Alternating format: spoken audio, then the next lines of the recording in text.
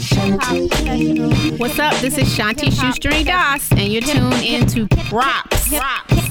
Shoestring in the house. Hip-hop professional. Giving major props. Shoestring in the building. Professional. What's up, everybody? This is your girl, Shanti Shoestring Das, and welcome to episode 8 of Props. Last time we brought you an interview with my man, Michael Bivens, celebrating the 25th year anniversary of BBD, and this next interview, I don't even know where to start to introduce this young man. And yes, he's a young man. He still looks like he's 25. I am so honored to be sitting here and about to interview someone that I've looked up to since I was a young girl, wanting to work in the entertainment industry. And he certainly produced and worked with some of the artists that I loved as a young lady. You guys, give a warm round of applause for my man, my friend, who is a wonderful producer and philanthropist, Mr. Teddy Riley. Hey, Sean. Hey. How's it going? It's good. How are you? I'm great. Blessed, just happy to receive my gifts every day. Absolutely. I wake up every morning thanking God that I'm up. Yep. And it's funny now, I used to really enjoy kind of laying in bed and figuring out what my day is going to be like and maybe going back to sleep. But now I feel like God gives us all this time. I don't want to waste it. Yeah. But you know what? It's sometimes good, to lay in the bed and just relax and because that's still the gifts. I hear you. A lot of people don't understand that you have to take time out for yourself. I used to never, ever, ever take time out for myself. And now I realize what I miss. I miss taking time. It bypassed me. Wow. It's almost like Michael. He never had a kid life. I never had a time for myself. And still, I'm giving myself time, but still don't have enough time because I feel like I'm missing something if I don't get down here to this lab. Yeah. So. I feel you. Well, can we talk about the early days? You grew up in Harlem. Yep. All my life. I grew up in Harlem. Not only grew up in Harlem, but I was born in Harlem Hospital. Were you really? Yes. What block did you grow up on in Harlem? St. Nick Projects. And that's 129th Street between 7th and 8th Avenue. Right around the corner from the Apollo. Wow. Yeah. And I mean, okay, so that's ironic, right? Or Very, not so much. Yeah. That you grew up around the corner from the Apollo. Yeah. And actually, so ironic and crazy at the same time. But I used to go to the Apollo. The school I went to was Harriet Tubman. How old were you? This is the elementary school 5. that's right across the street from the back of the Apollo? Yeah. Shut up. I went to that school. So going to that school, we used to go to the Apollo for research and seeing films about life, health education, and education. So they used to take us to the Apollo. The Apollo would donate, and show the film. And one day we went to see the film Save the Children. And Save the Children was a film about, saving our children and our generation, which I think kids need to see today. But better than that, after seeing that, see the Apollo, after seeing a movie, the screen goes up and you see a performance. Right. Who did you get to see? I got to see Marvin Gaye perform because he was the soundtrack. I was 5. And what a great story. Yeah. And that was one of the several times I've been to the Apollo. So I've been going to the Apollo since the age of 5. Now, let me ask you this. When you saw Marvin Gaye on stage, which obviously he's one of the greatest entertainers of our time, did you get a feeling inside like you knew something that you wanted to do in music or? Not when I had seen him. Okay. I'll tell you when I knew that I wanted to be in music and I wanted to be a superstar. That was my thing. I want to be a superstar. Okay. Was when my babysitters, Karen and Sharon, they were twins. Okay. And they always took us to the Apollo amateur night Wednesday. Wow. Well, they took us to see a show, and it was Gladys Knight. And Gladys picked me up on the stage. What? While singing Neither One of Us. Yeah. And later on in my life, when I was old enough to actually meet her, yes, I was working on the Winans, a friend album, the album. Yes. And I did It's Time to Make That Change and 2 other songs. And Barry Hankerson, who was my manager at the time, well, about to be my manager. Good old Barry. Good old Barry. He brought Gladys to the studio, and I got to meet her and told her, I said, you may not remember this because this was many, many, many years ago, but you picked me up on the stage and you were singing Neither One of Us. And all I could remember was telling my godmother, who named me Teddy, that she said, so now that you've been to the Apollo and you've seen that, what do you want to be? Wow. And I said, I want to be a superstar. So you are the results to me being in this room, meeting you today, and working with the Winans. How amazing is that? It's and speaking crazy. of the Winans, I just recently got reconnected with BB. I brought him in to do an event for my pastor. It was his 10-year anniversary. Well, you met my pastor, Yes. Pastor Warnock from Ebenezer. And same thing, BB looks like he, just kind of like took the time machine and stopped time, right? I mean, he looks amazing. He's still so talented. I mean, Yes, to come he from is. a family like the Winans. Wow. Yeah. It's such a pleasure even knowing that family. They are amazing. All of them. As you are. Thank you so much. Now, let's get back to Harlem. This is really cool. So tell me about the rooftop. The rooftop. It's such a crazy time to even talk about the rooftop because my Uncle Willie, who owned the rooftop and also owned Willie Burgers in New York and several mini nightclubs. Here's a guy who actually gave me my first gig. At the age of 14, we performed at Jock's Place. So I'm taking you back to Rooftop. Before Rooftop, there was Jock's Place where I performed. Was this with Kids the top at 40. Work? No, Or? this was Total Climax. Okay. The band that was older than me. Got it. And the guitar player and Uncle Willie was my guardian to perform in the nightclub. So it wasn't legal for the actual bar owner to be your guardian. So I had to make the guitar player my guardian. Oh, wow. To perform in the nightclub. And Willie then, he's not my biological uncle, but he took me under his wing. He mentored me, and he bought my first. English is who we choose, though, right? It's who we choose. Yeah. But he bought all of my first professional equipment, Fender Rhodes, D70. I did all the strings on Remember the Time and that beautiful sound. Wow. It's the D70. And he bought me my first Akai 12-track. He bought me my D50, and that's all of the guy, Remember the Time, High Five, Classics. I Like the Way, My Prerogative, all of Wait, that. you did the High Five? Yeah. Oh, I can't. Kissing Okay. Games, and Just Can't Handle It. And The list goes on. all of the equipment that I use to do that music was bought by my Uncle Willie. Now, We can used I to ask, just- is this the uncle that recently passed? He just passed, yeah. Wow. So I get it now. That's why I when you understand. mention Rooftop, it's a crazy time because if it wasn't for him, there would be no Rooftop. If it wasn't for him, there would be no Guy. There wouldn't be a lot of things because it was few people who promised to buy that keyboard for me, and they know who they are out there.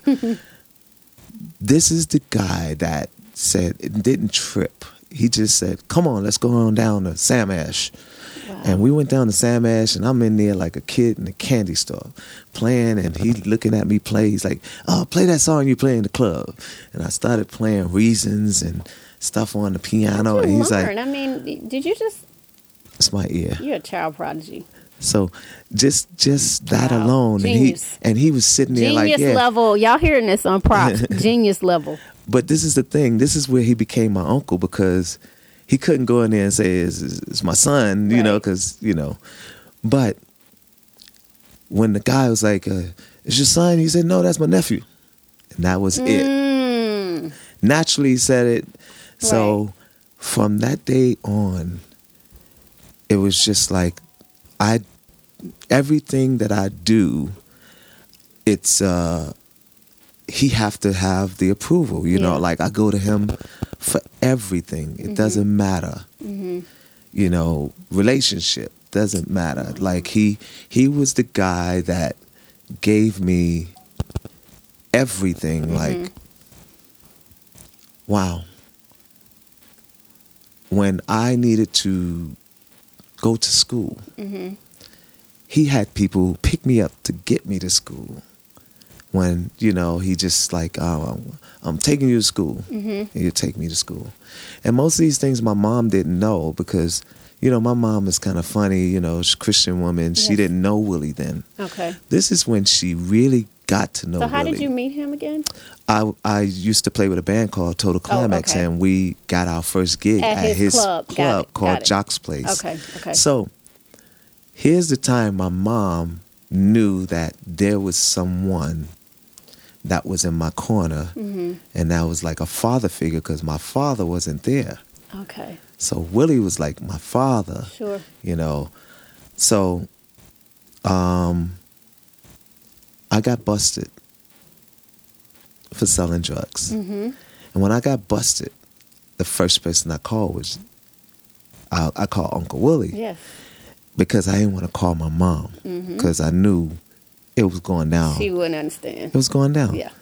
Well, they just so happened, the police, the precinct, the station, happened to get in touch with my mother.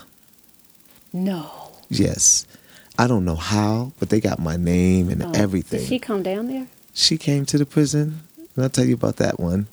But Willie walked in there first, which was a glow in my eye. I said, all right, I know I'm not going to get no whipping. Everything's going to be all right. I know. And one thing with me, I was that kid with Willie, that nephew that always wanted to make him happy, like, like impress him. Sure.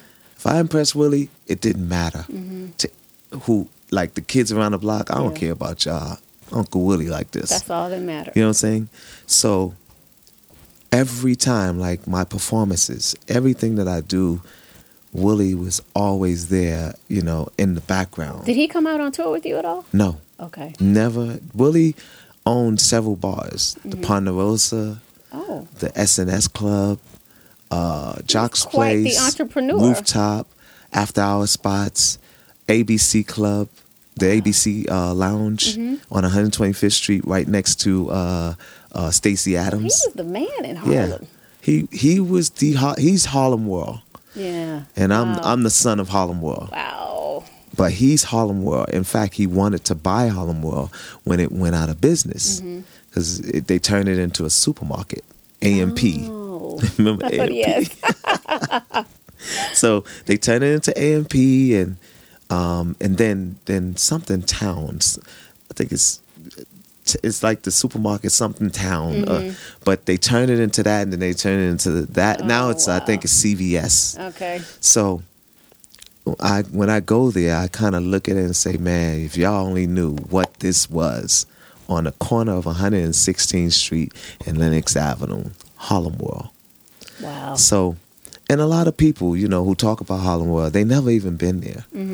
But it's okay, because Harlem World is Harlem World. If you from Harlem or you experience the Harlem lifestyle, you a Harlem World. Yeah. So Mace and Puff and all of those guys, they speak Harlem World because they experience it. Yeah. But see, I was there. Yeah. I was there, and Dougie Fresh was there. We went to high school together. You and Dougie? Yeah. And we were at Harlem World in the physical building when Brooklyn used to shoot up the Harlem World. Like they used to shoot it up with shotguns and shoot out the whole door. And we used to have crazy run-ins with Brooklyn. And only thing that, they always get away with it because the train station was right in front of Harlem World. Yeah. 116th Street, Lenox Avenue, the 2 and the 3 train. Okay. So that takes us all the way to Rooftop. Willie, I used to go to his after-hours spot every day. And he said, man, boy, you lucky you my nephew.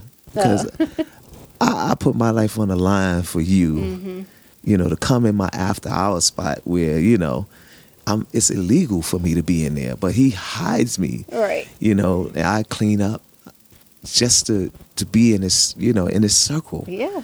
Go to the store for all his friends, like I was the little kid like from Fresh. Remember the movie Fresh? Of course. I was the little kid that went to the store for everybody just to make, $2 or $3, and all his friends who, they walk around with knots full of money would just give me $10. Right. So at the end of the night, I'll have like $50 to $100 in my pocket. That's a lot for a kid. Yeah. So that's what Willie did for me. And then when he said, I got something I want to show you. And I said, cool, what is it? So I'm thinking like, I'm going to get, a present, another keyboard or something. He's like, I'm taking you somewhere. Just get ready. We're going in the car. We're going to go up and take you to my new building. And he took me to it. It was this big warehouse-looking building. And I went inside, and it was just like lights and everything, how the lights they were having, the roller skating ring and all that stuff, and the globe, the slow song lights, the globe. Yeah. And I said, what is this? He said, it's a roller skating ring. What the hell you think it is? I said, I don't know. It's wooded floors, and I ain't seen nobody with no skates on the floor or anything. It's just, I don't know what a roller. I never been to a roller skating ring. He's like, you don't know how to skate? I said, no, I don't know how to skate. I play keyboards. I play music. He's like, well, you going to learn how to skate because you're going to be in here. Because I can't be having you in that place and in the spot. I don't want to get in no trouble. Well, this is for you. This is your playground. He said, I want to show you upstairs. He showed me upstairs. What was up there? Was the beginning of Rooftop Records. Oh, wow. Gave me a studio. Get out of here. Yes. Him and Gusto. Gusto was his partner, who's my big homie, and Gusto's like, the partner of Rooftop. Yep. Rooftop Records. We put out Kumo D. Go See the Doctor. Yep. And How You Like Me Now until we got it picked up by Jive. You did How You Like Me Now too? Yeah. Oh, Wild Wild West. I Go to Work. What else? Do you know what time it is? Hold up. Stop. Pause.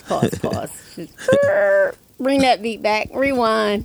Do you realize you're probably like the first real pioneer in terms of production for our generation? For our generation, for hip-hop, I and then into R&B. Seriously though, because we got a lot of great producers from the Timberlands, the Jermaine Dupri's, and all those guys.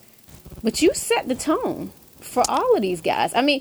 It's funny. I was texting with a few people tonight because I knew I was going to interview you. And Rico Wade from Organized Noize was like, he was one of the first that ever did it for me. Wow. From hip hop. He loves you. Jermaine Dupri texted me. He was like, Teddy Riley embodies something other producers only wish they had. And that's the ability to give everybody a hit that you've worked with. Wow. You don't understand. Hold on, I'm not finished. Eddie F. Teddy Riley is the godfather and teacher of the entire hip-hop, R&B movement and lifestyle. He not only led the way and innovated the entire music form, he also taught and freely passed all of his information down unto those that wanted it, and it became an army of other young disciples and producers. Everything you hear on modern radio has a bit of TR in it, someplace in it. Wow. People love you. We love you. You really set the tone for everybody from a production standpoint. Well, I can only say that I just wanted, in what everybody always asks me, what is it that you want? or you want to be, and really set upon, the next generation and kids. And I said to myself, I want to be a hero to just, I wanted to be someone that fed people my information and my history and what I brought to the world as far as music and culture is concerned, as a black man. Yeah, I mean, it's interesting. You always hear people throw around the term affecting culture, but it truly did affect culture. You brought about a shift and a change in music. And didn't realize it until it was done. I mean, let's talk about it. New Jack Swing, that's you. That was a new genre of music. And I tell you this, I don't take all the credit for New Jack Swing, because I did have an influence and someone that I followed, sure. which was I think we have to. Let's pause. We'll pause. Yeah. Let's set it down. Okay. I'm sorry. Let's set it down flat. Arm. Yeah, no, you don't even need to. Yeah, that's how you could put it right there. Yeah. Okay. How's that? Much better. That's perfect, so it don't have to move. Yeah. Okay. Thank you. I'm going to start back on the. Yeah. So, I mean, we're talking about affecting culture, and you really, truly did affect culture. There was a shift in the sound of music in the late 80s and early 90s. And, I mean, essentially, whether you want to take the credit for it or not, everyone credits you for creating the New Jack Swing sound. It's always the one that does it, don't take the credit. And that's the reason why our black leaders who have created the phone and created all this stuff, we don't claim our credit. Right. And that's only because it's our nature. Sure. But I have to say that, Dougie Fresh, if it wasn't for all the people I work with, I don't think I would be who I am today, because I didn't have those people. See, I back in those days, I gave music away because I wanted my music out there. I just gave it away. Really? Just go see the doctor. I never got paid for it. I never got paid for, what time it is and how you like me now and all of that stuff. Are you serious? Right now, I have someone who's actually doing my royalty claims and all of that stuff right now, because I've never seen a royalty check for that music, even Guy. So even Guy. Yeah, me and Aaron right now today, we're talking about, Dag, how is it that we came a long way, and for so long I've been to blame because of Gene. I've been to blame of having people's royalties and different things like that when I never received anything. So and we've heard our stories about Gene. Rest in peace. Gene but for so long, it ain't even Gene that took the money. It's people who are not accounting to the artists, and that's been for so long. You have, MCA and all of those people who, they never paid. It's like royalties never got to people. Royalty checks only to people who had like strong lawyers and different things like that. It's time to go pick all that back up.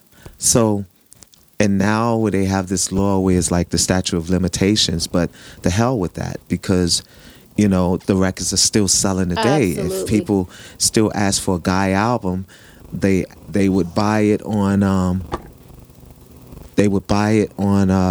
iTunes. That means it's still selling. So with that being said, it's still selling today. So I got kind of like some education from a pioneer and a person who knew about, knows about getting the royalties and different things like that. So I'm kind of sounding like, how these artists be sounding like, I never got a royalty, I never got anything from, but I literally never got a royalty statement. That's crazy. From the Guy album. I never even seen one. Unbelievable. And even My Prerogative. I've never seen a royalty statement for My Prerogative. Okay, yeah, you gotta. Or Kumo D. Never. My prerogative. Yeah. Even if money is not old. That record was. Yeah. Even if money is not old, right? Mm-hmm.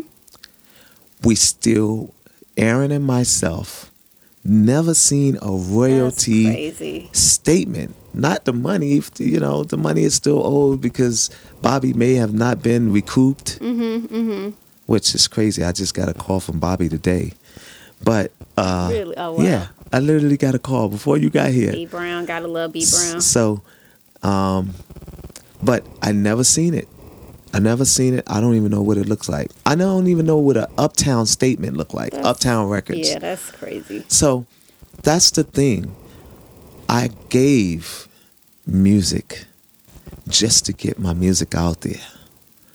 And I'm kind of sort of doing it now we owe because you so much though. Seriously, I mean, again, the show is about giving props. I can't give you enough props. I mean, the songs you were just rattling off, and we're not even going through your entire discography. Like, you've done so many hit records. How does that make you feel? Great, because I knew.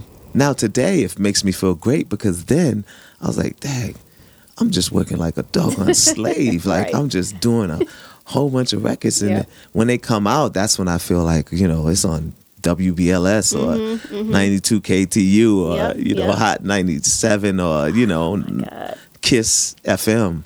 So when I started hearing it in New York, it's like, wow, this is what the results. Unbelievable. So I'm very, very happy and grateful to God, for giving me this path, because most paths are not perfect. Most paths are not, overnight success or, easy. You have to go through the mill to make it to the top. Absolutely. And I've been through the mill. So tell me about, oh my God. I mean, I don't even know where to start in terms of people that you influence from a production standpoint. Pharrell. That's just one person I can mention, but I mean, he's so amazing now. Yes, but I know you are one of his heavy influences. Yeah. I mean, he definitely, you've been credited. Co-signs that right? and says that.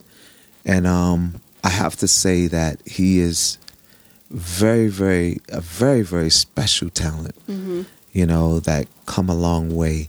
When did you first meet Pharrell? I met Pharrell when I moved to Virginia and I did a talent show. Now, did you discover him? Yes. Wow. Yes. I don't think the world knows who TR really is. This is crazy. Well, I know if they don't now, they will because, I keep myself reserved for the world and the next generation to know my history. And New Jack Swing is just not going to be something that come and go like disco and absolutely and R&B. They're not going to change my title or my genre, our genre, and I say our because it's hard for Afro-American to claim something without somebody taking it. Yes. Ooh, they say that again. They give you a hard time about just owning what's yours. Absolutely. And that's why I just stay quiet and reserve myself for the next generation so that they will know. I'm so happy that my kids and the young ones are able to know my music. Whether I'm here or not, my daughters, my sister, my family, everybody is going to let them know your uncle did that. And you know what? Your father did that. The crazy thing is the millennials, they are obsessed with 90s R&B now. Yeah. That was all you, like. It's so crazy that I have a cousin, my first cousin's son and kids didn't know my music. Because of they were so into the hip hop. Yeah. the new hip hop. I was gonna say, hold on, who's because new? Dougie Fresh and the show's you too. Hello. Right, but he was playing my record, the Guy record, and they was bopping to it like, Dad, what is this? Oh gosh, get out of here! It's your cousin. I was like, Teddy, Uncle Teddy. Yes, Yo, this is this is his stuff. Now I'm gonna take y'all through. Like my cousin to me is the Denzel Washington of our family. My cousin Chris. Okay. You know, and my cousin Lucy is like Lucy O'Ball. Like she's the one of the family that gets it popping. She's the life of the party. Nice. You know, when we do come together as a family, you never get bored with my two cousins, you know, and my sister. My sister's like, wow.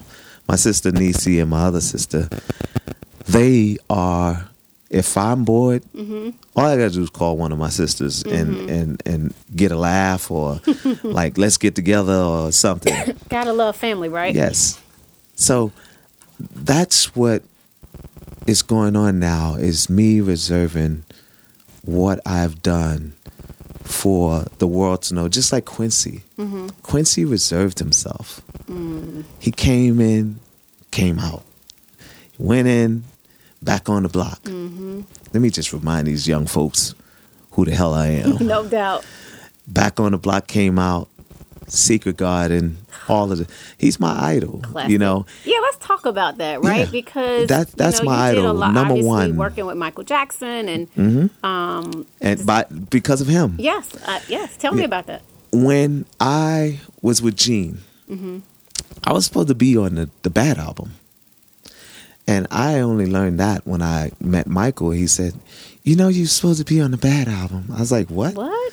He said, yeah, you have this manager. He's a bald head guy. Like, he's just mean. Like, he's so evil. Like, he's just, we asked to work with you.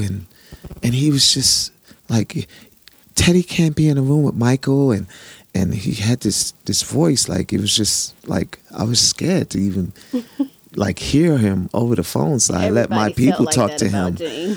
So Gene was the reason why I wasn't on the Bad album. Did he just not get back to them? No, he told them, he gave them so many conditions that they passed on me. Oh, cut it out. Michael Jackson bad? Heck yeah. So here's the thing. Gene messed that up. Quincy was the one that told Michael, you better get this boy right now. He's not with the guy. He's not with the Gene guy. You need to go after him right now. Send your managers. I don't care who it is. And then he called Clarence Avon. But he called me. Godfather. Quincy called me. He said, I'm giving you the number. You got to call Clarence Avon. I need you to go there and see him. So I called Clarence Avon and I went down to see him. And Clarence became Uncle Clarence. And kind of took me on a natural high of, what he's done for everybody, not just one, everybody. Jimmy Jam, Terry Lewis, Babyface in L.A.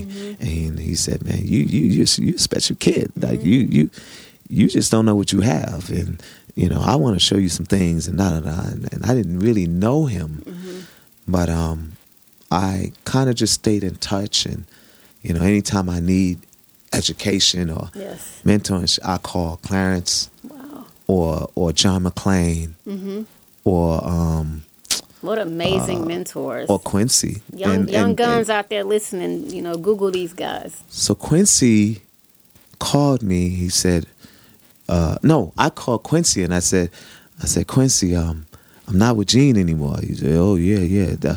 And for some reason, I guess he was busy, but he took my call and he said, okay, give me a few minutes. I'm going to call you back. And I didn't think he was going to remember to call me.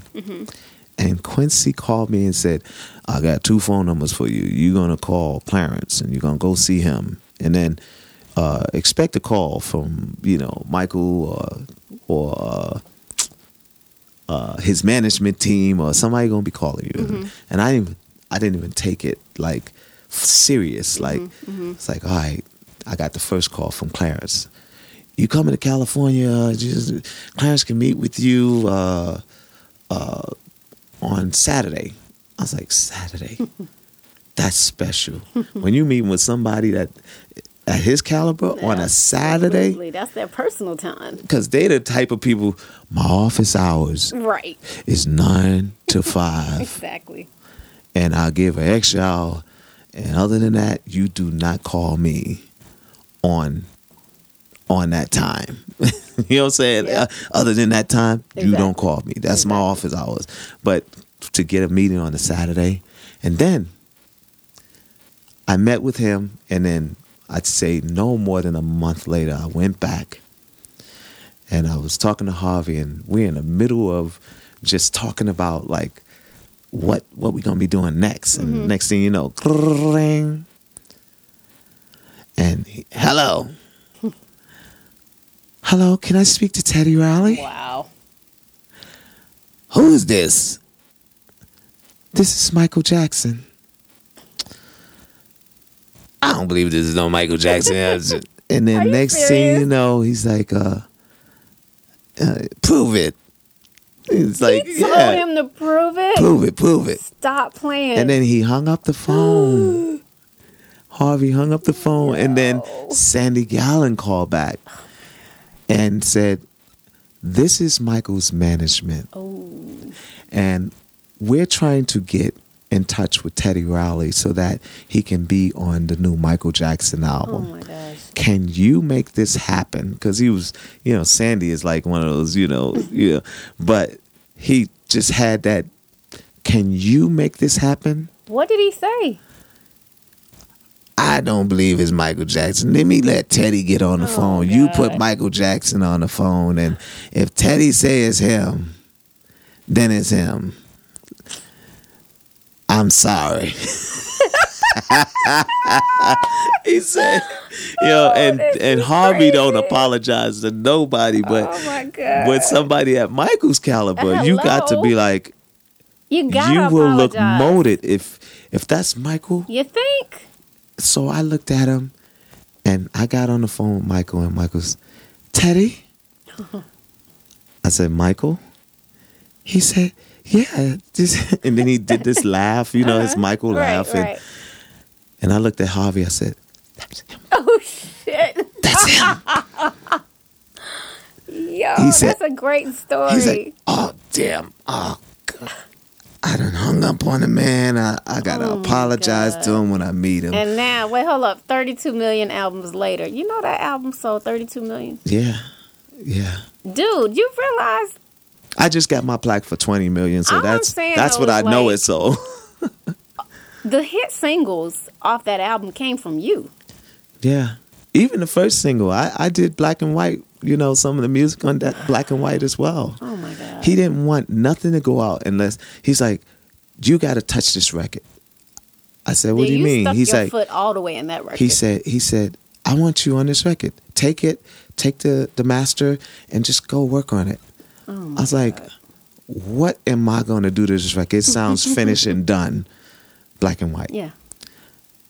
He said, I don't know and I don't care, but you do it, and I just want you on this record because I really feel you have that touch. Wow. And you're going to, I just want you on the record. Just go ahead and do something, Teddy. Just do it. I was like, all right. Does he have the high pitch all the time? No, he does. I mean, but he has a low voice. Okay. I'll go over that too. But yeah, I did it, and I couldn't find nothing to do to that record because it just sounds so perfect, and it was breathing. Mm-hmm. He keeps his voice that high, and this is kind of like a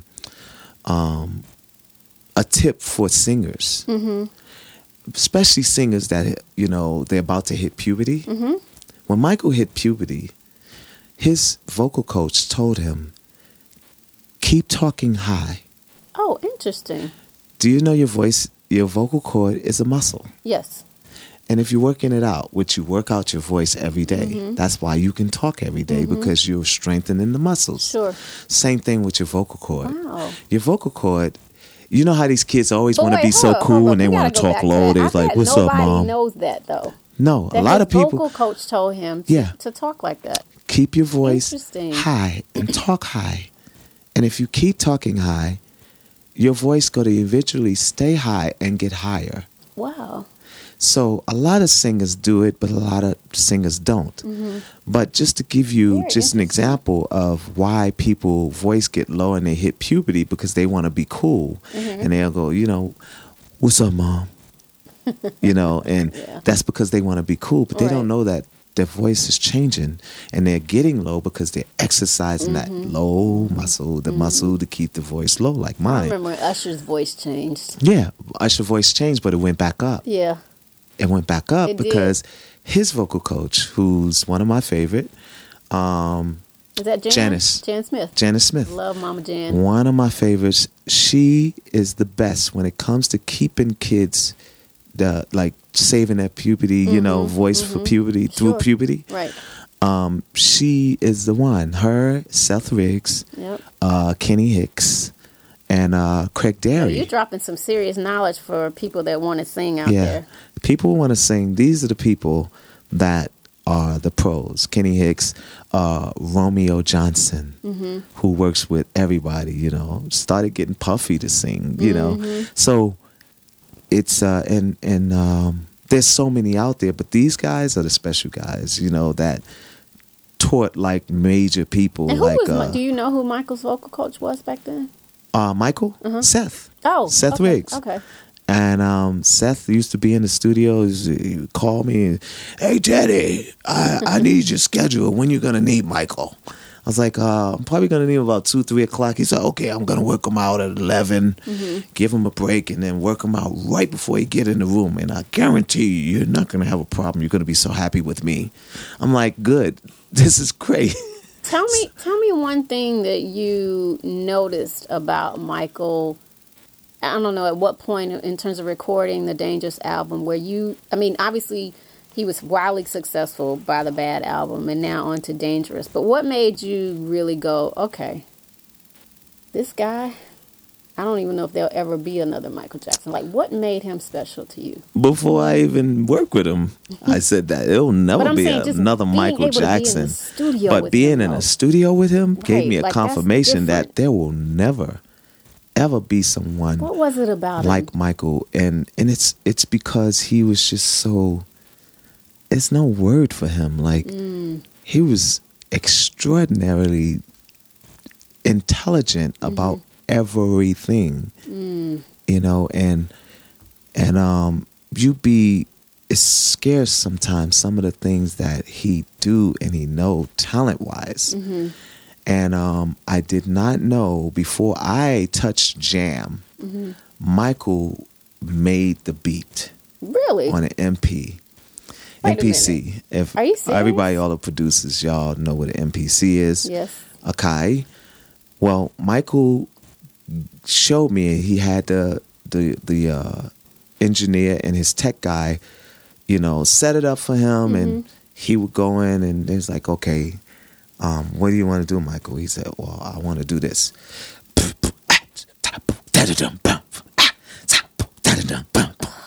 And I want you to take my voice. And they couldn't do that. So later on, when he gave me the song, he just gave it to me with the beat.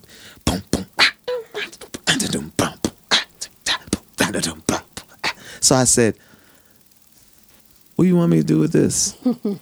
I just be cracking stuff, and you know, and he'll just laugh and like, you already know what I want you to do to it. I want you to put the stink on it. I was going to say, put that funk on it, He said, baby. Put the stink on it. I was like, okay. Did he really say stink? Yeah. That's crazy. He doesn't really curse. Like Michael, if he gets really mad, yeah. Right. But he tries so hard because, you know, him preparing for having kids, because he didn't have kids then.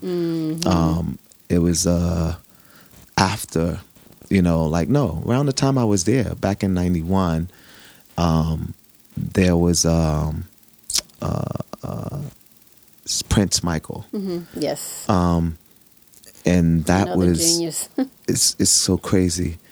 But I'm surprised of so many things that he know.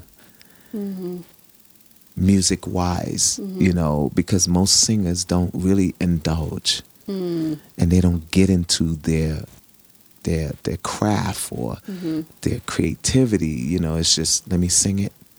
Quincy, you do what you're gonna do, or Teddy, you do what you're gonna do, and I'm just gonna walk in.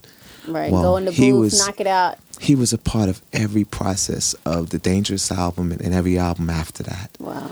He was a part of everything, and he would put everything on notes and papers and scotch tissue and just... Really? Yeah, he'd have a collage of just stuff in a table, making a collage of his album cover. This is his vision. He was curating that album. The vision. Dangerous album? Yeah, all was a of collage. That's so dope. And on toilet paper. Michael would never not want me in any of the meetings. He wants me in every meeting. And one meeting, I wasn't there. Footage? Any video footage of any of your interaction with Michael? I never videotape, and every picture that I've taken with Michael, I let him take it. Yeah. Because I never wanted to invade his privacy or get anything out there. And I was just not that Kudos producer. to you. And for that. he has this big book that you can't even lift. It's in my living room. I'll show it to you. Okay. And everybody got a picture, and I have no picture with him. I got one picture that he let us take with the phone. He let Cisco. Okay. He let Cisco take a picture of him and myself. But this is what he said. He's like, I'm taking a picture with him by myself. I'm like, Teddy, you come on, just get in the picture, all right? Get in the picture. I got in the picture, and I'll show you the picture, and that's the only picture that I have in my possession, and it's not even a clean copy. Sure. So most of the pictures that I have of him and I had them drawn. And that was from them seeing the picture of me, him, and Cisco, and they just drew it, and then the picture of him on the Dangerous album with his hand up, and a picture of me. They put it together, and that was the only thing of memory. Yeah. Because I was never. I don't have pictures with. I don't have pictures with nobody. Not even Kumo D. Wow. Now I got pictures of me and Heavy D, but that's when he started coming down to Virginia, and people just walk in and they'll take pictures of us, Right. And it's online, but I never had it in my possession. Right. I don't even have in my possession pictures of me, and I worked on Tom Jones. Talk to me. Let's go back to Hev. Rest in peace to Hev too. I got so much love and respect for him, and Eddie F is a good friend of mine. Tell me what projects you worked on with Hev. I worked on everything, all the way up into, I think, his fourth or fifth album. But every album, Heavy would come and we would. This is my best friend. My best friend.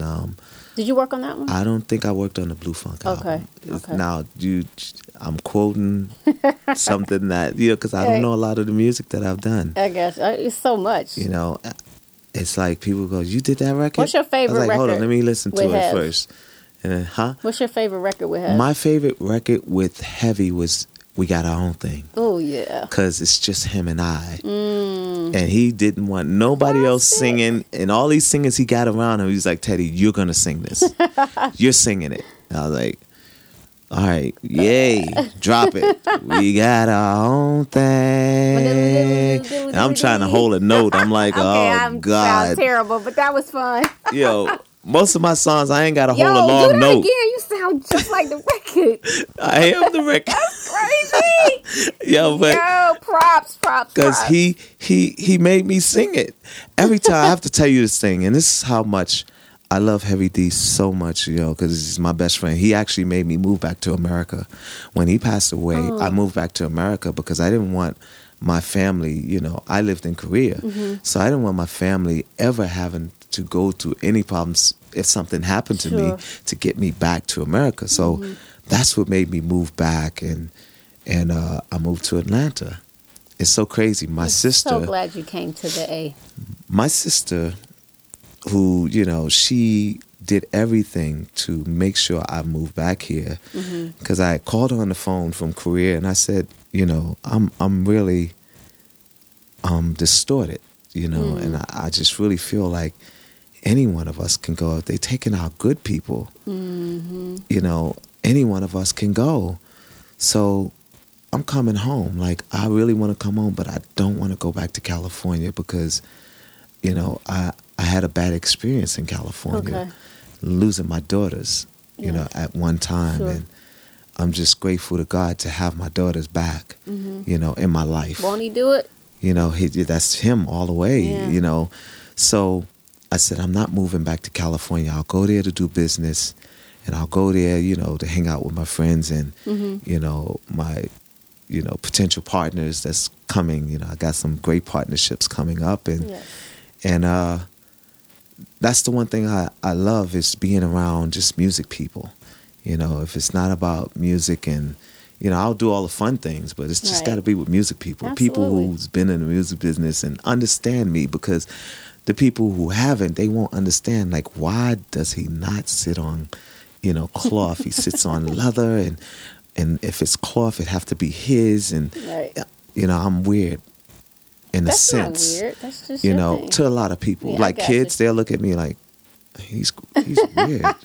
It's like, that's just how I am, and I grew up that way because, being around the Michael Jacksons, and he doesn't, he's very meticulous about everything. Very. Yeah. So, going back to Heavy D, my best friend, who, when he comes, Heavy, I used to always say Heavy's a bully. He's a bully. He just bullies me out of music that I take. Yeah, he definitely a sweetheart. But he'll come in and be like, Teddy, is that mine? I was like, no, this is for my brothers. He's like, nah, Ted, you got to give me that record. And that was, Is It Good to You? That was, We Got Our Own Thing. That was, Now That We Found Love. That was, all the records that he came and got from me. It was like, used to be Rex and Effect, and I would take the records and be like, this is yours. I don't know what I'm going to tell my brothers. Talk about Rex and Effect. It's too much. I need like a week to interview. I wound up giving a lot of the records, except New Jack Swing, the title song, and Rum Shaker, because Heavy was trying to get Rum Shaker, and I said no. He was trying to get No Diggity. It was like, he came down at the same time, because I did Now That We Found Love. And Lord. I did Now That We Found Love the same time we did No Diggity, and I let him hear it. You're giving me a headache. Props to all these. Do you realize how many damn records you produced that were hits? The ones I mentioned. So many producers. Yo, seriously though. That's the ones I know. Hold on. Time out. Pause. Third quarter time out. Dude, a lot of producers produce a lot of records, right? All of your records were hits. And still, God has He blessed you abundantly, right? Yes, He did. The gift He gave you, nobody can compete with that.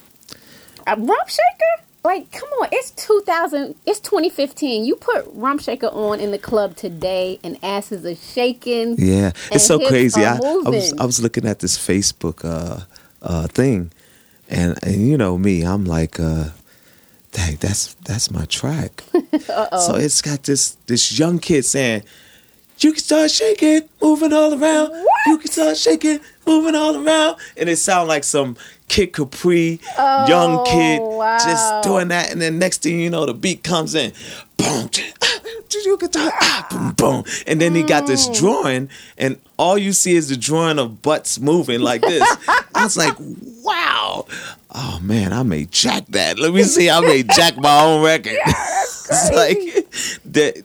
I don't know if he came out with it. It's crazy to this day. I don't know if he came out with it, but it's just like, I said, this is the next. Like, somebody get a hold of this, it's over. But it's like on Facebook. I mean, tag me in that. I want to see I'm going to tag you in it, because I was like, I have to put this on my wall. Because like, I said, I may check that. It's like, get that to Rex and Effect. It'll be Rum Shaker Part 2. Hello. What do you know what year? Do you remember what year that came out? 92. Okay. Wow. Yep. 92. Wow. In fact, no, I'm sorry. 91. Because I didn't have I had the studio. So hold up. Pause. If it came out in 91, okay, I got this great idea. Next year will be the 25th year of Rump Shaker. Yeah. So we need to do something to remix it, re-release it. Oh, yeah, we should. Put it out. You should be doing it when you're on tour. I think. And I said, look, I'm saying I'm just throwing myself. I'm just talking shit. Come on, but we gonna do this. But I'm saying you need 25 years of Rump Shaker, dog. Do you understand what your whole campaign could be at homecomings around the world? It could be crazy. God. It's just, my thing have been, I can make the record, but if we can spark it, let's get a team together and let's do it. Because I'm always good. I can architect the things. I'm the builder. Yes. But you guys have to market it and get it out there. Oh, and, my gosh. like how you do with the dinners and the stuff that we do. It's like, wow, this is top notch. This is first class. And I need this for my other thing. It's like, why can't my stuff look like this? But now I got some good, people, and along with yourself, we got so much more to do. And, just to kind of keep everybody uplifted, because that's the thing. A lot of people need uplifting, encouraging, and that's why when I come around, I just want to encourage and uplift, and that's why I don't go many places, because most of the time, if my spirit don't agree with it, I'm staying home, and that's how I am. I've grown to be like that, especially as my walk with God has gotten stronger. I have to just question everything that I do. Exactly. Because I want to move to the philanthropic side of what you're doing. But before we do that, let me just give you your props for yet another hit group that you were a part of, Blackstreet. Yeah. Tell me a little bit about how you kind of went from being a part of Guy and then forming Blackstreet. It's so crazy. Everything is like a domino effect. After Guy and me leaving Guy, and it was only not because of Aaron, because that's my big brother, but it was because of me losing my best friend, Anthony B, when the whole situation with Guy and the audition kind of went down. I call it the first industry beef, but it wasn't between the artists, because me and Mike, all of us, we're really cool. And Mike it's like Bivens? we have, Mike Bivens. So, I'm sorry. I interviewed him on my last Props, and he said you were one of his idols. Wow. It's so crazy because you got to listen to it. He loves you. I look at him as an idol as well of mine. And I'll tell you why. Because I think, and it's only reasons why certain people can't get together, because you always have that devil in the middle.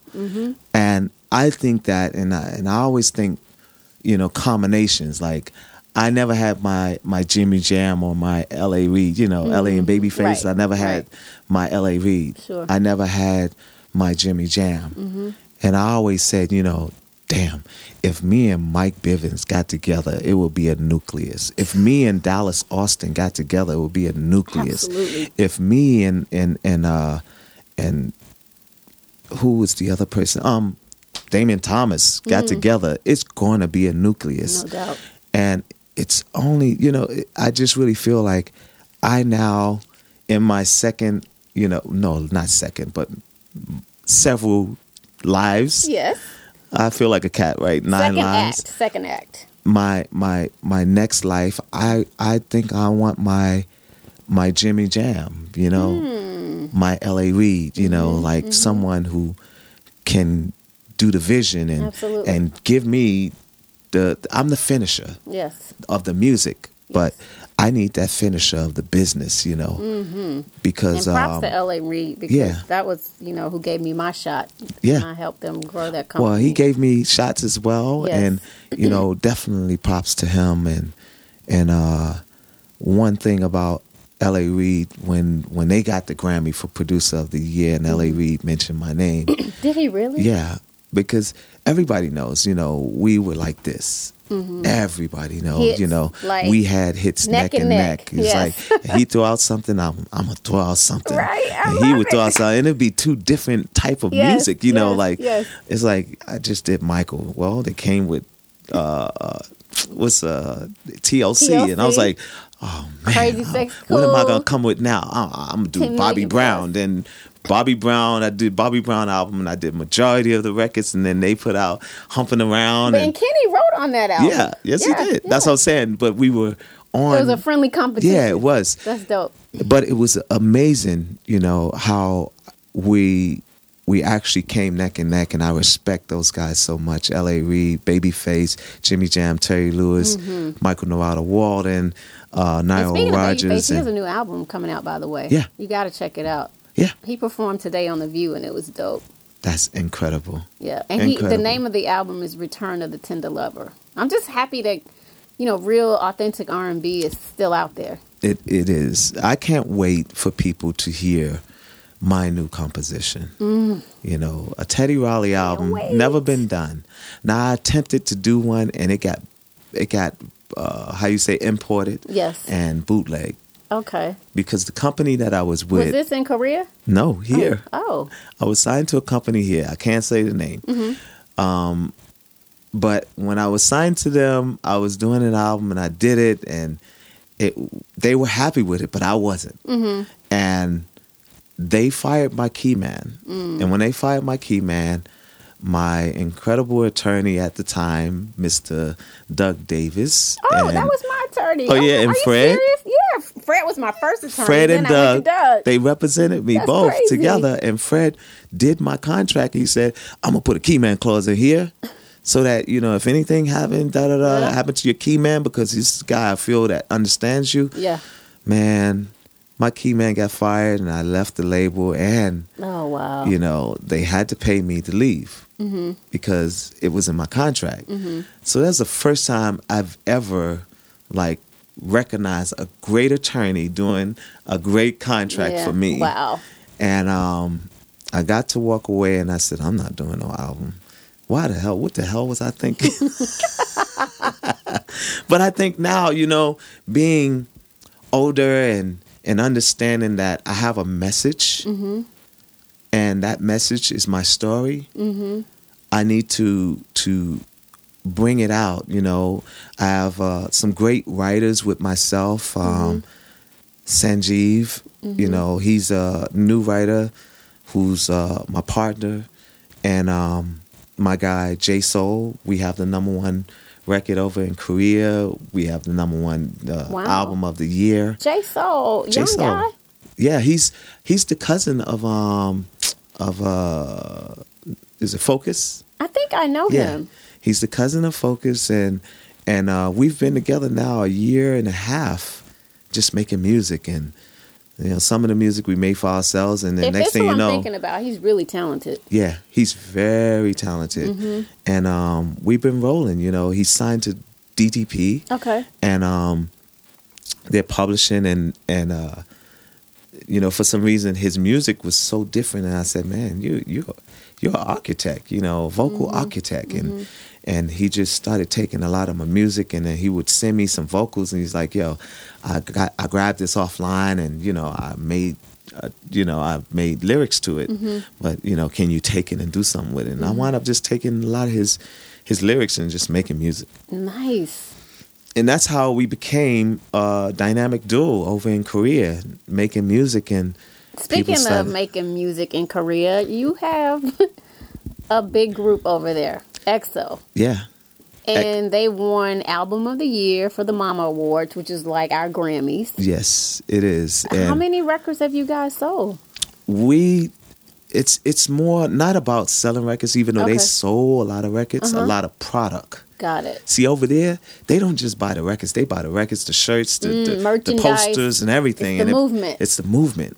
So it did a lot of pieces over there. Amazing. And when was this released? Actually, the beginning of the year.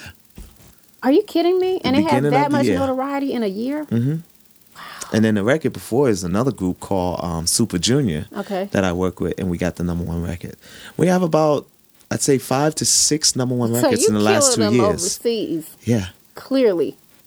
Overseas, when I moved to Korea, major props. I became a whole new person over there. So, what made you move to Korea, by the way? When I lost my daughters, I had said, I have to get out of here. But I have to get out of LA. Why Korea? Well, Korea, when there was a team of people Because you know, a lot of people's scared to go to Korea. Why? I mean, well, go to South. South Korea is the place to go. Okay, North Korea is the one they're afraid of. So you moved to South. I moved to South Korea, and the reason why I moved there was when I lost my daughters, it was all over the news, and I kind of looked at not good at all. It's like, because I knew the truth, and they know the truth, right? But the fans and the viewers, and it was too much. Yeah, and going to court and different things like that, you know, with my family. It was just the most devastating thing. That was the biggest embarrassment of my life. I've never been in the media in that platform, in that environment, you know, and it just made me feel like the devil was in the midst of, you know, really messing me up. And then at the same time, I wasn't obeying God. I was just doing it and not giving him his props. And at the same time, yeah, you could be a praying child of God, but if you're not obeying and you're not seeing the blessings that he is putting before you, you can miss it. And he'll be like, okay, I'm going to raise my hands. Yeah. And when I raise my hands, things are going to be vanishing. Absolutely. And next thing you know, I come home one day from the studio. I started off with an accident. I had an accident in my Mercedes-Benz, and somebody hit me in the back, but it resulted to me, you know, going to the hospital, and God got me out of that one. He said, I'm going to show you this. This to sit you down. Now, you better get your family, because I'm about to do some work in there. And next thing you know, the whole big thing happened. Me and my daughters, and had me all in the news, and all on the news, and helicopters over my house. Oh, no. They had me on the ground. It was just like something you seen on TV of a real criminal. Like, they had me on the ground, handcuffed me on the ground and pulled me up by my hand, and no documentation of it because they know what they were doing wrong. That's devastating. So when all that happened, after that, it became court, because that was enough information. Let's take Dad to court. Dad abused the children and all of that stuff that happened. I said, this is the most I've ever been in the media on a bad note. Right. Everything has been on a good note.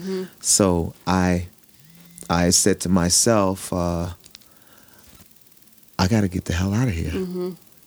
And just so happened, this company from Korea took one of my songs, put it out, and said, and you can Google this online, Teddy Riley next expansion, you know, new expansion in Korea. Wow. In Asia. And it was a group by the name of Rania, spelled Rania, N as in Nancy. And then there was another artist that they got me to produce. His name was J Park. Okay. And when I produced it, I never got a royalty. And they actually published the song. Yo, you just be giving without away my music. name and anything on it. So I said, you know what? I had told my partners at the time, I said, man, what do y'all want to do about this, man? They just taking our music. Like, do they just do that over there? It's like, no, you just got to be over there, da-da-da. So we said, let's take a trip to Korea. Let's just gather up some money and take a trip.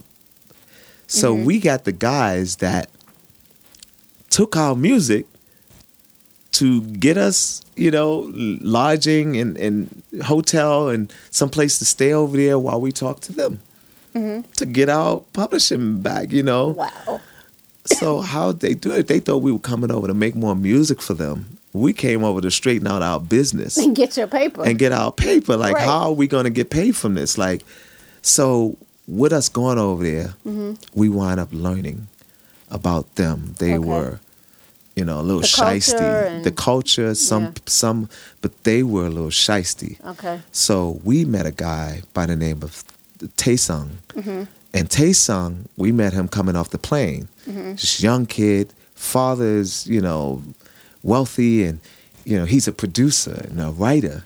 So he took us under his wing and said, I respect your music, Teddy. You are my idol, and I want to show you guys the rope. I'm going to introduce you to the movers and the shakers. Mm-hmm. So we got to meet YG. That was the first company. No. We went to JYP first. Okay.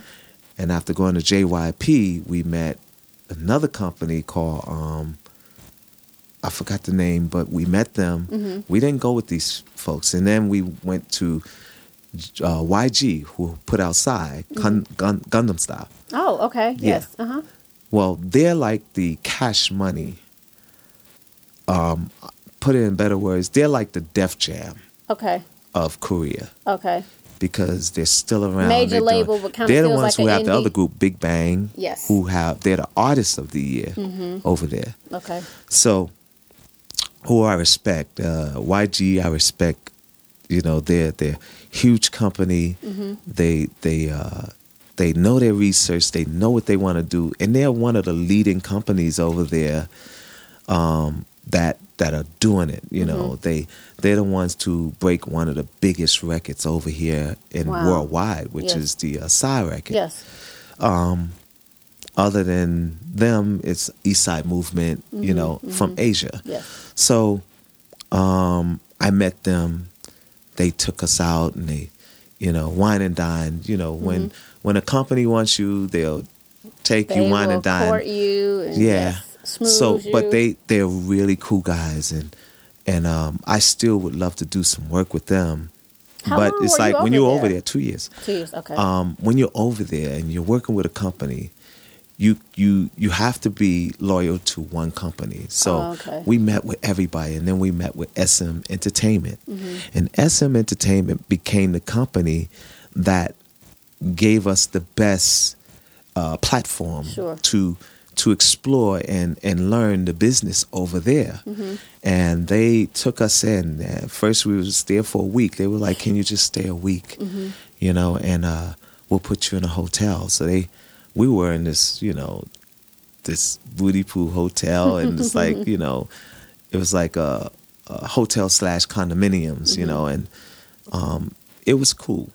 But when SM took over, they put me in this Park Hyatt where everything is all glass. Oh, wow. And the tubs is steel, and the whole thing is all push buttons. Sounds like amazing. The old Nico in California. Yeah, how it used to be. You push a button, close the drapes. You push a button, turn on the TV. Push one button, turn off all the lights in the room, and we had suites. Iron Man would you're live. talking about $400 or $500 a day. Did you see the movie Iron Man? Yeah. Somewhere he like would that, live. like that. So I'm in there, but they also got a studio for me, and they were like, if you can give us just a presentation, give us about as many songs as you can. We want to hear what you're doing now. Mm-hmm.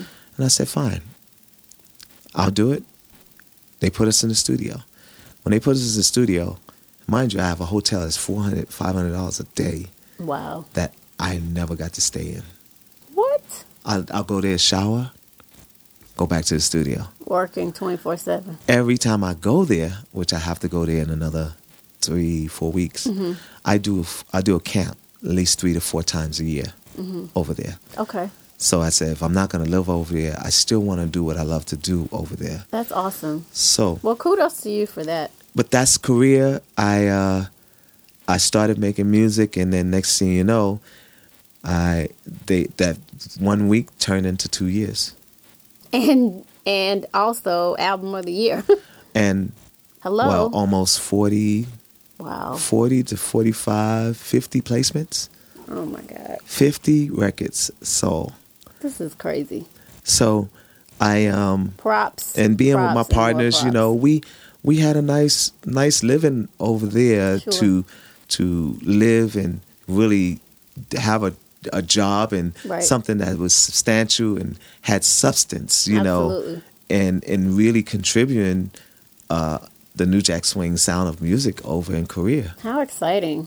Firsthand. And I feel like I feel like I'm one of the ones besides Will I Am to go over there and make some noise. And then everybody else came after, and that's why I feel like, yeah, I'm one of the ones to go over and really make some. As always, one of the ones trailblazing, setting the trends. And that goes to say, being one of the ones, I'm just happy to be in the number. But you're a leader, whether you want to call yourself that or not. You're a true leader in the entertainment industry and in the production world, and as an artist. And again, just props to you for that. The last thing I want to talk to you about, though, is Teddy Riley, the man. I met you throughout my career. I've been in the game almost 25 years now. But I really didn't truly get to meet you until Divine Stevens. Shout out to my brother Divine. Really truly connected us about 4 years ago. Yeah.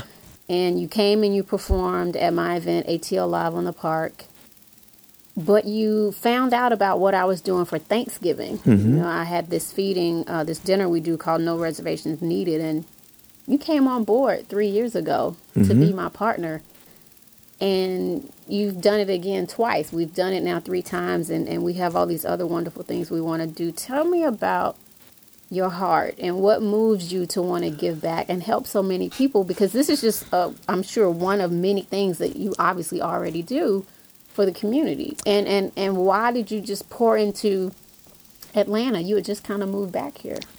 Well, I did it because, when you go to a place that is new to you, you want to find your place. You want to you want to get in where you fit in. And where I fit in, it just reminds me of where I'm from Harlem. And going to school every day, I used to see the homeless every day, like just lined up by the train station on 127th Street.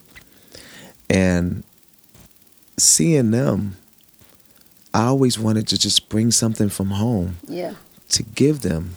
And I did it. I used to just take my breakfast that I didn't eat or finish and just bring it and just give it to someone, And it was just like, it wasn't just homeless. They were dope fiends. They were drug addicts and they didn't have, and I didn't have money to give them because that's the first thing they would ask for. So I gave food. I gave, give some of my candy. I was better, like, though, providing them with something that could, help nourish them. But that just speaks to the heart of the man and your character. Like you said, you did this very early on. God kind of instilled that compassion in you, and it's still there now. I did it every year in Virginia. We would feed the homeless. We would give parties for the kids for Christmas because, it wasn't like I wanted people to know me. I wanted people to know my heart. Absolutely. Not me, my heart, and, that I'm a giving person, and that's all around the board, even with my family, people will come to the house and I'll give them something. It's like, what could I give them? Like, they came over just out of the blue. What could I do, Well, here, like my brother, he doesn't come here a lot, but, when he do, it's like, dag, my brother come over is like my brother is my only brother. Your blood brother. Yeah, Markel, and, he would come and see something, except for one time, I'll tell you what that is. Okay. But he would see something. He's like, "Man, you got the news flyboard," and I'm like, "You like that? Take it." Aww. And I do that with him, my son, my sister. They would come and I'm just giving. You're blessing and that's others. just because God's blessing you. God is blessing me, and He gave me a gift. I'm supposed to give. You know what I'm saying? Because it was given to me. Sure. Life every day, success, the great people around me, because I had the worst people. But he switched that. He's just like, I'm gonna do a puzzle. Yep. I'm taking these out. I'm putting these in, and he put the right people around me. So now, if anything is to happen, it's my fault. Because I'm hard-headed, which I am sometimes. We all are. We're human, right? But yeah, we're human, and we only live once. Right. So sometimes we feel like, yo, if I'm going to go out, I'm going to go out with a bang. Right. So I feel like that's just my heart. I have to give, and not to get. I have to give, even if I don't get. Absolutely. And that's what I want to leave. I want to leave people with this gift that God has blessed me with. It's so amazing. I'm so looking forward to all of the community projects. That me too. Be a part of next year. That's our thing, Like I'm really, really looking forward to just doing stuff for the community and really building, because it's so crazy. A lot of people from New York and Detroit and Chicago and all the different major cities in California are here in Georgia. So I feel like I'm giving to our people. Absolutely. Our neighborhood. Like, a lot of people from my projects are here. Wow. Really? A lot. And they're still coming. Yeah, Atlanta is a place of family. And you know what? It's a place where people can build or buy homes that are affordable. Yes. Compared to the Northeast, to create that feeling of family. You're right. That is so right. I can attest to that, because I really feel like I've been here, and when I was living in California, it was expensive. And I'm paying half of what I pay in California here in Atlanta. So I'm really, really grateful being here, because there's no way I would be able to live here if it was like California. So, and even New York. New York is like, I think it's a little higher than California. Yeah. Certain places. Like certain places you can't go. You have almost 10 years. Whew. Yeah. Fort Lee was no joke. It is. I'm telling you, it's like, wow. I can't live in Fort Lee. I was living in East Rutherford. Oh, wow, yeah. With the football players. Yeah. And I moved from there. And I used to go to the Gucci outlet over there all the time. Oh, yeah? It's so crazy. They have so many outlets here and different things. I've never been to an outlet in my life. I've never been to any outlet. The outlets here are like, but Woodbury Commons in Jersey is the truth. Yeah, Jersey is. Yeah. I heard it's crazy over there. Yeah, it's so, the truth. But I've never been to any of the outlets, and I said, to myself, I'm gonna try and get out, because that's why I took off this year. I took off Thanksgiving, Christmas, and New Year's. Last year, we bought in the New Year's in Japan. Nice. And when we did, it was about 3 or 4 earthquakes. What? Yeah, they just come. They just come like, like a day. And it's almost at the same time every night, like between 2 o'clock in the morning and 6 o'clock, and sometimes 9. And one we experienced like after, having this great performance, bringing in the New Year's, and you can actually see all of this stuff online. Okay. But bringing in the New Year's, and we get to the hotel, we did the after celebration, and next thing you know, everything is moving, the chandeliers, and we came out our room just looking at each other like, the guy said, no worry, because this building ain't going nowhere. Because they build the buildings, they build the buildings over in Asia to go like this. Just like really flexible. It's like this. All of that. It ain't going nowhere. Wow. And that's, wow. The technology over there is amazing. Amazing. Well, before I let you go, you got to tell everybody what's next for you on the production side. Is there like a artist out there, emerging or established that you hadn't worked with? Because it seems like you're doing a lot more production now. Well, anything we need to know about? I'll name some of the established artists I'm working with. Eric Benet. Ooh, okay. Anthony Hamilton. Dope. Love me some Anthony Hamilton. Mac Wow. Wow. I got his first single. Really? Yeah, I'm on his first single, and As a feature, and you No, produce it? producing. Okay. Producing. Okay, gotcha. And then who else? I'm supposed to be working with Demetria McKinney. Yes. And one of my clients. SWV, I gave them a song, and I'm just waiting for them to give me a time when we're gonna cut it. Okay. Because they love the record, and their management is like, let's really figure this out, because this record needs to be on the album. Mm-hmm. That's one. Who else? The new Teddy Riley album. I'm working with Teddy. Yes. But it's actually When supposed is to be the that soundtrack coming? for my book. Okay. I'm not going to drop my book until there's music for it. Okay. Why? Because I really feel like that's my way of giving a gift. You know, you're reading about my life, but you're listening to the music that is the soundtrack of my life and why I am and my purpose in life. Yes. So that's what I'm doing. I'm going to do this album. It's going to be talk box and vocoder, and it's going to be some guest appearances. Cannot wait.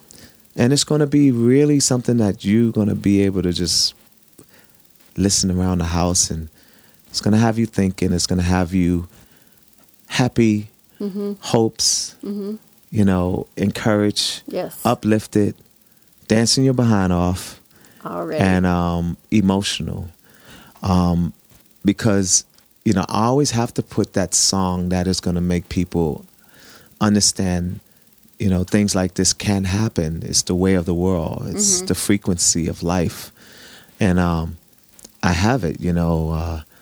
My partner, Sanjeev, who became a songwriter, you know, and he's a surgeon.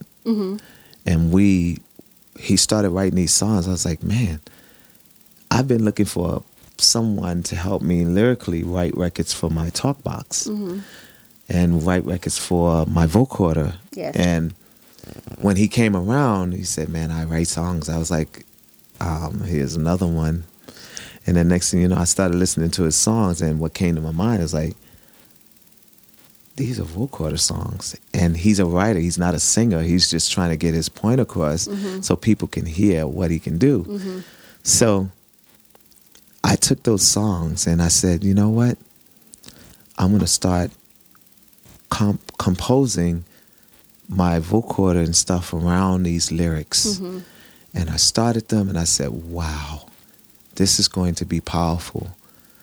And it's going to be something unheard of. Please document all of that. I am. Please. I have to, because when I start, I have to be off the road. So I'm probably, this is the month I took off. I'm going to take another month off.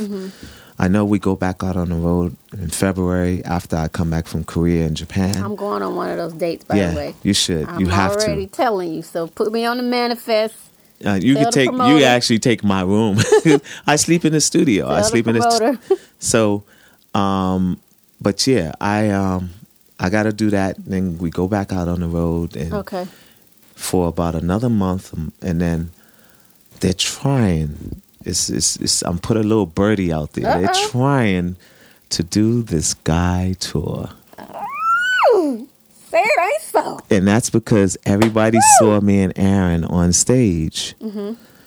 And people are now wondering. Do you know how long we've been waiting for this? Well, I'll tell you this. Oh, my They're God. working out our situation, and with Aaron. And I talked to Damien and all myself. You know, well, when you see Damien, just tell him I love him. I will do And, that. That's my brother. And, you know, I always feel this way. I just really felt like he had, you know, I don't know, something against me, but I just really feel like this thing can come together. And especially for our people, we've been a group that really kind of set, you know, culture and lifestyle. Kinda? You think? No, seriously. And I say that with all due respect. You did. Like, you didn't kinda. You absolutely did. Those songs, we could put them on today. We remember exactly where we were, what we were wearing, who we were talking to. You know, you hear people say that, you know, music is the soundtrack to our life. It really is. Right. And the guy, music and albums in that time period was such a big part of our life. It definitely was. You know, it really kind of Breakups, gave me relationships. Yeah, wow. That's a whole nother story. Let's Chill Whew. was the time I really set in my life I want to settle down. Okay, wait, hold up. I have a question. Go ahead. You as a producer would know this. There's a song on one of the guy albums where you had to listen. Somebody thought Aaron was saying dumb bitch. Aaron saying dumb bitch, yeah. Did he really say dumb bitch? No, it's a scat. I swear it sounds just like dumb bitch. Everybody, and it's like... No way. I've been wanting to know that like since I was a little girl. No, he didn't, and we definitely could. How do you explain that? What was it? He's scatting. You know, how dum did it. Yeah. So that almost sounded like dumb bitch. I Dum did swear it. It was dumb bitch. Okay. So dumb did. Gotcha. That's what he was doing. So you gonna make me get in my car tonight. But you know what? I have to keep it in. You know, I kept it in suspense for so long, but people have to know the truth, and that's what it is. You know, we're about the truth. Aaron is a true singer, a true voice, and Damien is definitely a true dancer and voice. Earlier this summer, it was good to see them. Yeah, yeah. And I always wish I could be on that stage with them. You know, it's just. At that moment in time, you know, everything happens when it's supposed to. Yeah. So y'all heard it here on Props. You might get to go see God next year. No, I'm saying you're gonna. Oh, okay. Well, hey, you heard it. It's just the time and when we're gonna do it because, you know, I do have still Blackstreet again. Sure. And I do have Korea in my life and everything. And I really feel I deserve the chance. Wow, what a blessing to be a part of two really important groups of our time. You know, it's so crazy. I'm probably the only producer that's been a part of so many groups. Rex and Effect, Blackstreet, Guy. You know, major props. That's so special. I'll be a third or fourth member of any group. You could be a Toady Teddy. Shut up. I'm in Toady Teddy. BBD Teddy. BBT. Or BBDT. You know. But, you know, that's crazy. Shoot, I'm that guy that goes and jam with anybody. I jam with Charlie Wilson and for actually Charlie, 3 hours. Right? I jam with him for 3 hours on the Tom Joyner cruise. Dope. You know, and I'll go and just jam. Give me a vocoder. I'm a jam and I'm gonna make something happen even if I don't know the music. We just improvise. I mean, I know we're friends now. I can actually confidently call you friend, but I just have to say this. Thank you, Mr. Teddy Riley. Thank you. For all that you have done for our culture, for music, and for the world. Well, You're thank you. Such an inspiration. I've been taught by the best. You know, Michael Jackson is the best, and he instilled, you know, a lot of the things that I do now today and the way that I think have been instilled in me by him. You know, just by listening to him. I didn't ask him to, you know, tell me this or. But you've been playing since you were 5 too, though. Props to your parents, right? But I'm not talking about my career. Just me being as a person, and humanitarian. You know. Yes. It's just that's instilled in me by the best. The best. So special. Well, you gotta love technology. You know, thank God I was able to reach out to a couple of people. You heard my quote from Jermaine, from Eddie F, from Rico Wade. And this last one is really special. And shout out to my good friend Kawan KP Prather, who works for Pharrell. KP. You know KP. Yes, definitely. Love my brother KP. So the last quote that I'm so proud of to be able to read is from Pharrell Williams. And Pharrell says, Teddy's the master architect when it comes to building feeling in music. Wow. You make us feel the music. I have to. You know, it's because like, when I'm in this special. When I'm in the room in the studio, you know, I don't get there and just bop on my music. Mm-hmm. I have feelings like, you know, how I think people would feel when they hear this song. And I damn near break down. Like, I break down in my creative flow, and it just comes to like, and it's not me, you know, because you're in your flesh, you're gonna be strong, and you're gonna be like, oh man, I'm a man. It's something that God does to me when I do this music, takes over, and tears just comes out for no reason at all, or sweat. Like, I'll sweat, and it's cold in this room, and I'll be in here making a composition, and in a zone. I'm in a zone. I love it. So, well, thank you again so much. Tell everybody how they can reach you on social media. You can reach me on Facebook under I Am Teddy. I Am Teddy Riley. What about Twitter? On Twitter, it's Teddy Riley, one word, the number one. The number one. Okay. Yeah. So appropriate, right? It's easy. And the reason why I did I Am Teddy Riley, it's because it's either I Am Teddy or I Am Teddy Riley. Because I've been under several Teddy Rileys, and I said, you know what? I need to change all of these that mean something to me to I Am Teddy or I Am Teddy Riley. So I had my assistant do it, you know, and put it on our cards, because I want people to go straight there, because they'll go, is this the one with you with the fur on, or is it the one with you with the white on? And I'm like, I think it's the one with me with the fur on. Try that one. So, and both of them are full. So I'm like, go to the I Am Teddy, because if it's I Am Teddy, we'll lead people there for sure. Yeah, and we'll be following you. You've been listening to episode 8 of Props, everybody. This is Shanti Das signing off with Mr. Teddy Riley. Yep.